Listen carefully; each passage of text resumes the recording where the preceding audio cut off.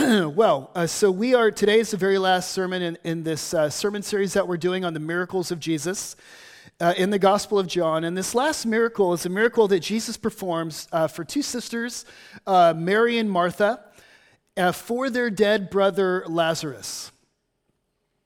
So there are two experiences that every single person in this room has in common. All of us have been born. So if you're a human here, you've been born. And the other experience is death. Every single one of us will die. The statistics on death are very impressive. 1 out of every 1 person will die. None of us gets out of here alive. But as universal as death is, as everybody goes through it, we never have quite gotten used to this guarantee. This experience, this final outcome that's appointed for all of us, we've never quite gotten used to it, and appropriately we resist it when we face death, when we're touched by it, when we're threatened by it. Woody Allen was asked once if he was afraid of dying, and he says, "I don't fear death, I just don't want to be there when it happens." Later on, in another interview, they asked him what his thoughts were on death, and he says, "I am strongly against it." And I think we relate to that, don't we? Most of us don't like to think about death. We don't like to talk about death. Many of us fear death, both our own death and the death of our loved ones. This is just a very, very uncomfortable topic. And our culture doesn't really help us out much with it.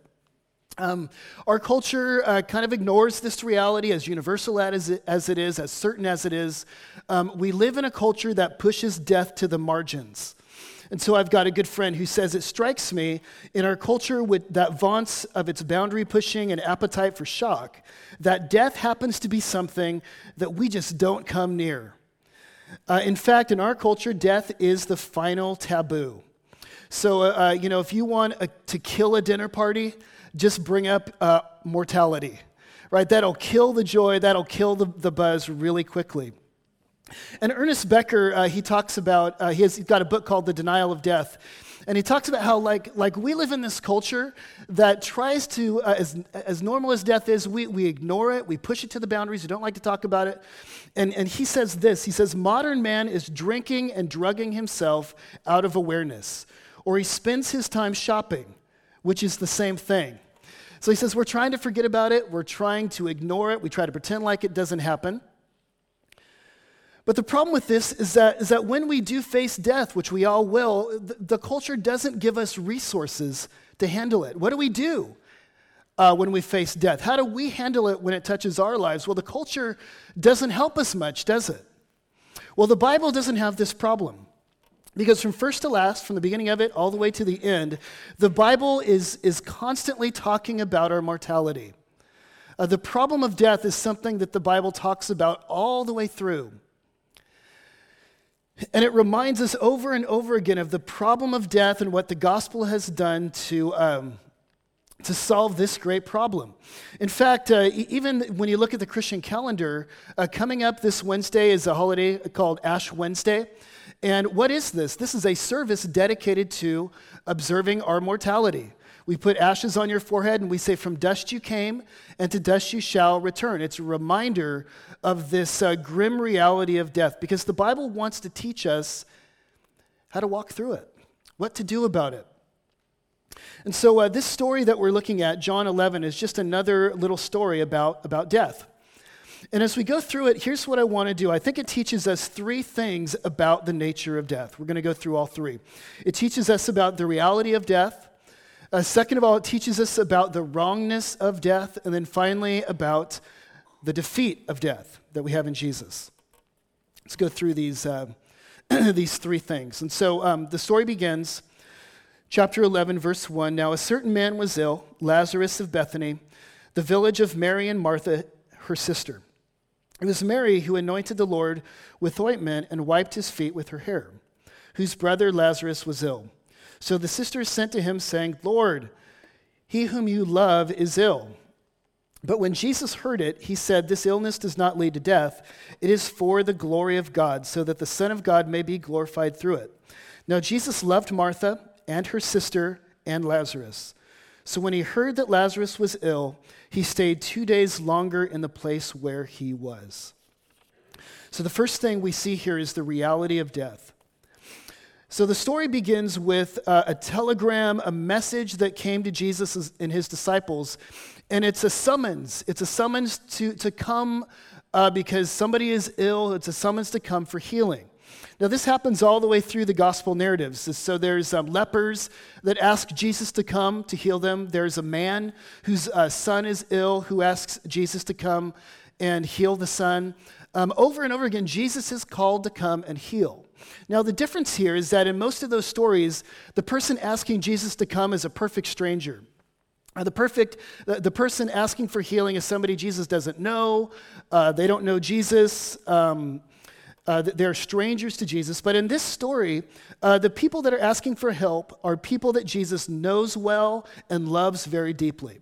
This is Mary, Martha, and Lazarus. So this is a family. Jesus often went and stayed in their home. They were followers of Jesus. They were close disciples of Jesus. It says here that Martha or Mary was the one who anointed, this is verse 3, anointed the Lord with ointment and washed his feet with her hair. So this is the Mary that loved Jesus so much that she performed this act of sacrificial love.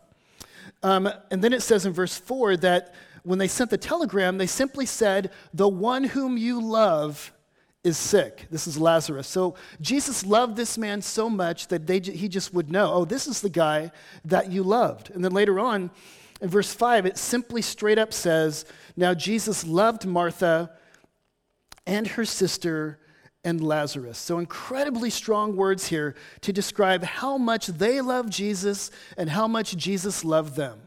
And that's why it's so strange the way Jesus responds, because you would think that when Jesus heard that a man like this was really ill, the first thing he would do is find a horse, jump on it, and rush to Lazarus as soon as he possibly could. That's what you'd expect him to do. But notice, when Jesus hears that Lazarus is sick, what does Jesus do? It says, he stayed 2 days longer in the place where he was. He stays put.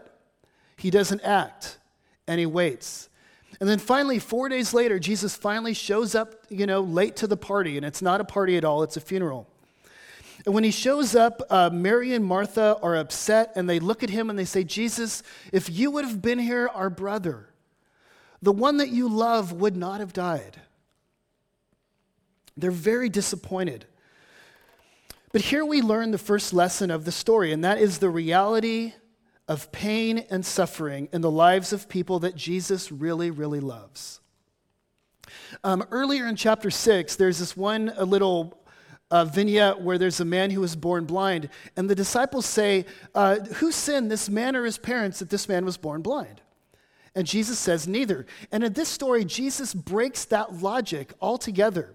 So in that day, people thought that, if God was mad at you, or if God didn't like you very much, then you'd get sick. But if you were really good, if God really loved you, then you'd have health, then you'd have a healthy life. But this story breaks that logic altogether. And it says you may love Jesus, and Jesus may love you. And still deep, tragic reality can touch your life. And what I love about this story is it teaches us something about the realism of the Bible. Right? The Bible acknowledges the reality of pain and suffering. And a lot of us think, if I'm really good, or if I love Jesus a whole lot, or if I do all the right things, then nothing bad will happen to me. Well, this story proves just the opposite. There is realism here, the realism of pain and suffering, which is kind of this is my most depressing point, but it's kind of a mercy too. In that great work of art, The Princess Bride, there's this little line, the dreaded pirate Robert says, "Life is pain, Highness. Anyone who says differently is selling something." And guess what? The Bible's not selling something. The Bible says you can love Jesus a whole lot, you could do everything right, and still be touched with premature death and tragic circumstances. There is realism here.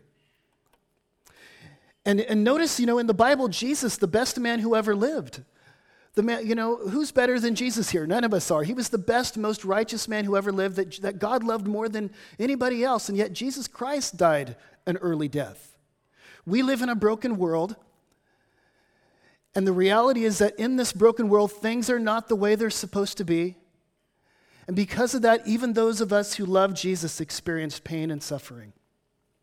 I've got 3 friends that just this past month have been touched with premature death. So Jameson Stockhouse was a guy that I did a pastoral internship with.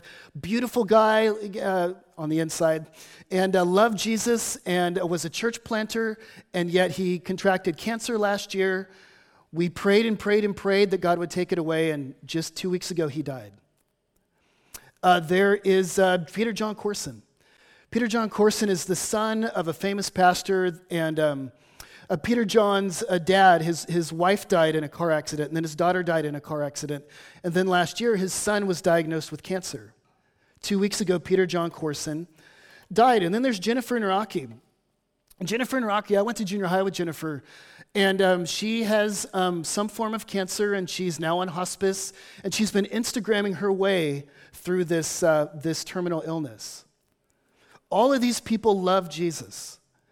All of these people have seemed to do everything right, and yet here they are touched with tragic circumstances. This is the realism. This is the reality that even this passage is trying to show us, is that this sort of thing happens in a broken world. Now notice what Jesus does here is when he comes, the women, they say, if you would have been here, our brother wouldn't have died. And this is kind of an accusation. It's a reproof almost of Jesus. Where were you? What I want you to see is that Jesus doesn't silence the reproof. What kind of a God is this that here they come accusing him and saying, where were you and what happened? And Jesus just takes it. And as you read the Psalms in the Old Testament, for example, over and over again, you've got Psalms of lament where people are accusing God for his absence. He knows how we speak when we're desperate. And so he just accepts this rebuke from the women. But notice what I want you to see also is that Jesus never gives them an answer. Where were you, Jesus? Implicit in this statement is, where were you? Why did you let this happen? And Jesus never explains to them why. Cryptically for his disciples, he says, this is for the glory of God. He's saying, I'm in control. This isn't an accident. I didn't botch everything up. But he never gives them an answer. He simply just says, trust me. Right, one of the biggest problems with suffering is unrealistic and false expectations. And here the Bible says, the Bible's not selling us anything, and it says, when tragic circumstances come, this is to be expected. In fact, this is a promise of Jesus, and he says, I want you to trust. The reality of death is the first thing we see in the story. But secondly, I want you to see that the story shows us something about the wrongness of death. So even though death is a reality, even though tragic circumstances are to be expected, even for people that love Jesus a lot, this doesn't mean that these sorts of things are okay. And in the story, we see that Jesus, he is not okay with the death of this man. And so when Jesus comes to Martha, she says, where were you? And he says something about how he's a resurrection and the life. And then she brings Mary. And when he comes to Mary, something interesting happens. So she comes to him, and Mary's a sensitive soul who is deeply hurt by what's happened. And she says, Lord, she says the exact same thing that Martha did. If you would have been here, my brother would not have died.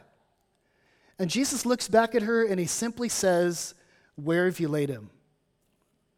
And then notice what happens here in verse 32. Now, when Mary came to where Jesus was and saw him, she fell at his feet, saying, Lord, if you had been here, my brother would not have died.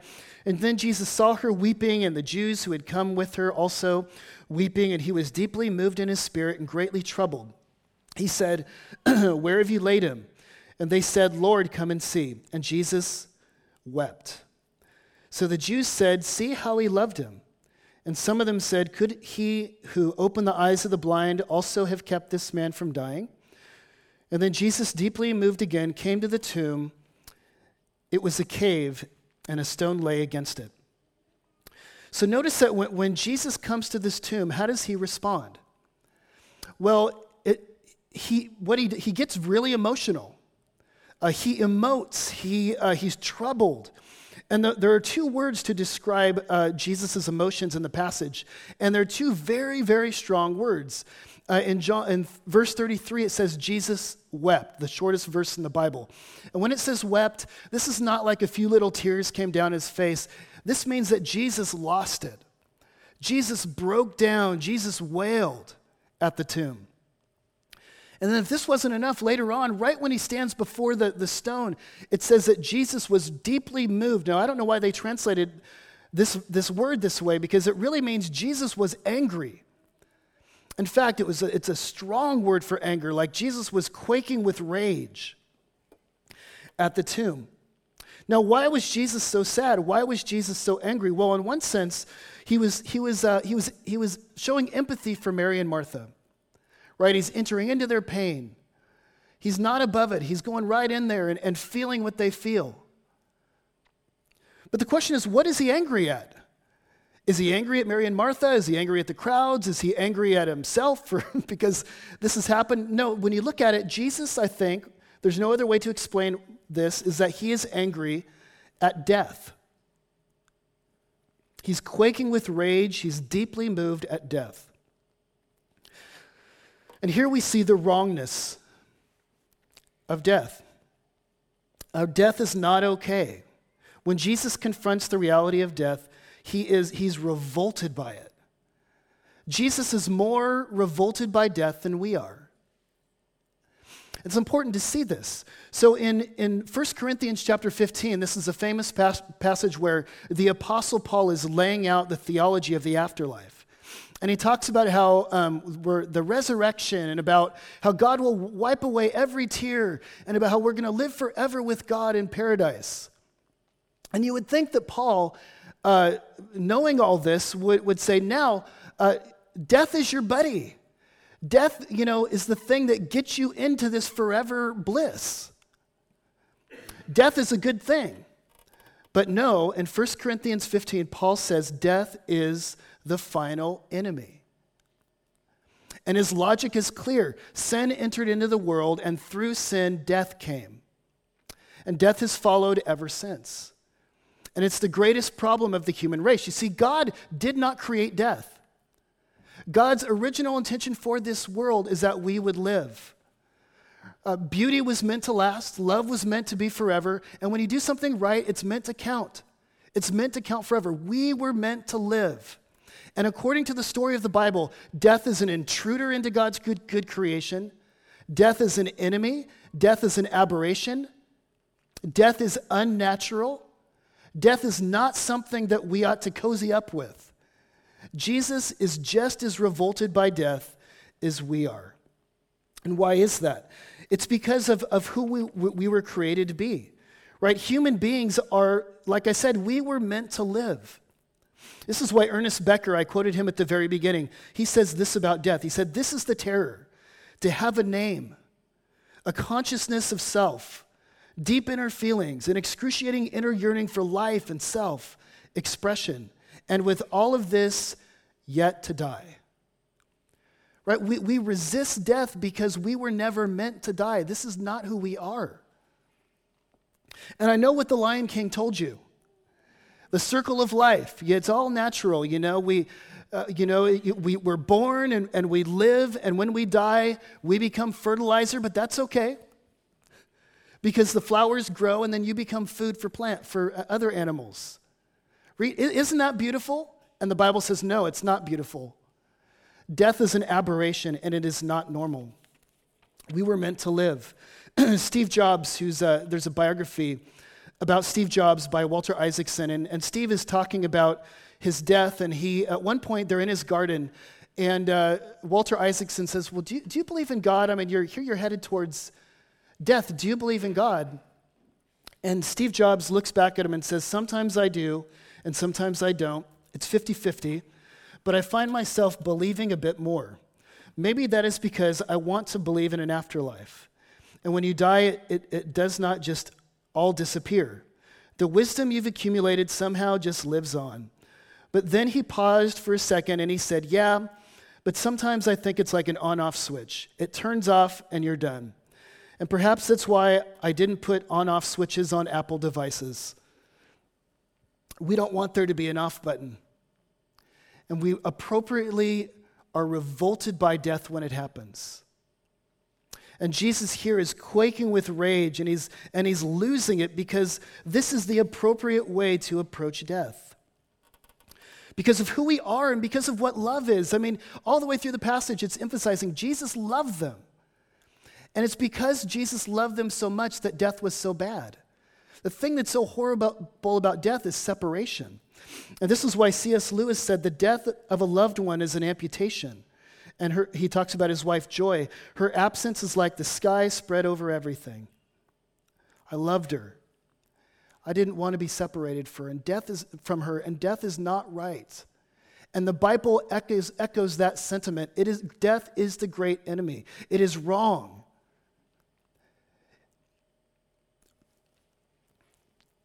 And so we see the wrongness of it. And so the reality of death, secondly, the wrongness of death. But then I want you to see here the defeat of death. In verse 39, Jesus said, "Take me to the stone." Martha, the sister of the dead man, said to him, "Lord, by this time there will be an odor, for he has been dead for 4 days." And Jesus said to her, "Did I not tell you that if you believed, you would see the glory of God?" And so they took away the stone, and Jesus lifted up his eyes, and he said, "Father, I thank you that you have heard me. I know that you always hear me, but I said this on account of the people standing around, that they may believe that you sent me." And then he said these things. He cried out with a loud voice, "Lazarus, come out." And the man who had died came out, his hands and feet bound with linen strips, and his face wrapped in a cloth. Jesus said to them, "Unbind him and let him go." And so Jesus approaches the tomb. And one commentator said that remember he's quaking with rage. They said he goes to the tomb like a boxer goes into a fight. He's going to defeat the great enemy. He tells Mary, "I want you to roll away the stone." And I love what Mary says. She says, "By this time, he's been in there 4 days. He's going to stink." The King James Version, some of you may know that. She literally says, "Behold, he stinketh, Lord." Not now. Don't open that up.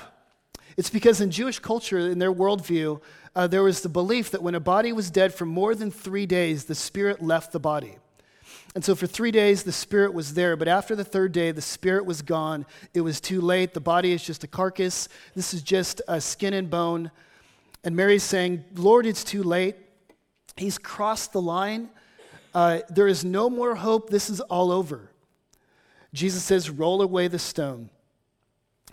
And he speaks these words. He says, "Lazarus, come out." Another commentator said that he had to use the word Lazarus because if he just said come out, then everybody in the graveyard would come out. Because here is a man whose words have life-giving power. Jesus Christ's words have power to raise the dead.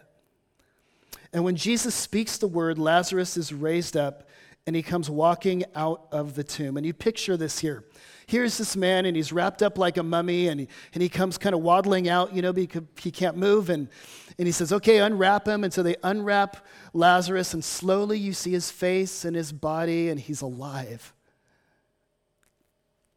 And everybody is astounded because nothing like this has ever happened before. Up to this point, Jesus had made statements that he was divine. In fact, in John, these are called the I am statements. I am the bread of life. I am the light of the world. Before Abraham was, I am. He made claims to deity. And here in this passage, he says, "I am the resurrection and the life." I don't just point to the life. Jesus says, "I am the life," to which everybody else points. But here, he doesn't just make a claim to deity. He does something that only God could do. This man's words have life-giving power. Have creative power. There are some people who say that Jesus was just a good man. Yes, I'll follow him. He's a good man. He was a very moral man, probably the best man who ever lived. But a man who made claims that Jesus made was not a good man. He was either a lunatic or he was an evil man. who claimed to be God, or he was who he said he was. And hear this story. Jesus Christ does something that no other man has ever done. He has raised the dead. And after this point, everything changes in the Gospel of John. Because when Jesus raised somebody from the dead, you could not deny his power. And from this point forward, the Jews make a plan to put Jesus to death. And somebody once said that in order to bring Lazarus out of the grave, Jesus Christ had to put himself in it. So this story points forward. It's a preview to the ultimate victory over death. Jesus Christ came into the world to go into a tomb, to be put on a cross and go into a tomb, so that in that tomb he might punch a hole in death and come out on the other side, to win a victory for all of us, so that even though death is a reality, a tragic, tragic reality, because of what Jesus Christ has done, there is hope of resurrection. That even though a person may die, Jesus says, if you believe in me, you will live forever. This story teaches us about Jesus Christ's defeat of the great enemy. Like a boxer, he goes into the ring and he defeats death forever. And so these are the three things that this story teaches us about death. Did you catch them? The reality of death, even premature death, it happens even to people that Jesus loves. Realism. Second of all, this is not okay, though. Death and suffering are not part of God's good world. These are here in the world because the world is broken. But the hope is that the gospel gives us is that one day, because of what Jesus Christ has done, we can live forever. There will be resurrection. Not just a vague afterlife, but bodily resurrection from the grave. We will live forever in God's new creation. So let me apply the sermon. So we've said these things. What does this mean for our lives? A beautiful story about the defeat of death, and we've done something here that our culture doesn't do. We've actually sat and thought about this grim reality. But what does this teach us about how we can live on Monday morning? Well, I think one of the things it teaches us is that as Christians, we ought to be against death, just like Jesus was. Things like the Red Cross. Things like hospice care. Things like fighting against the ravages of AIDS. Christians ought to be involved in this work. This is gospel work because Christians are against death wherever we see it. End-of-life care is something that Christians ought to really be concerned about. Charles Spurgeon at one point said, "Be often where people die." Our culture doesn't want to go there. We'd rather watch Netflix. But Christians are people that we can empathize, and we know that it's okay to cry, and it's okay to wail, and it's okay to be revolted by this. Are we in those places where people die? Are we going in there just the way Jesus went into this funeral? Are we empathizing and caring for people and seeing these people that our culture doesn't like to look at?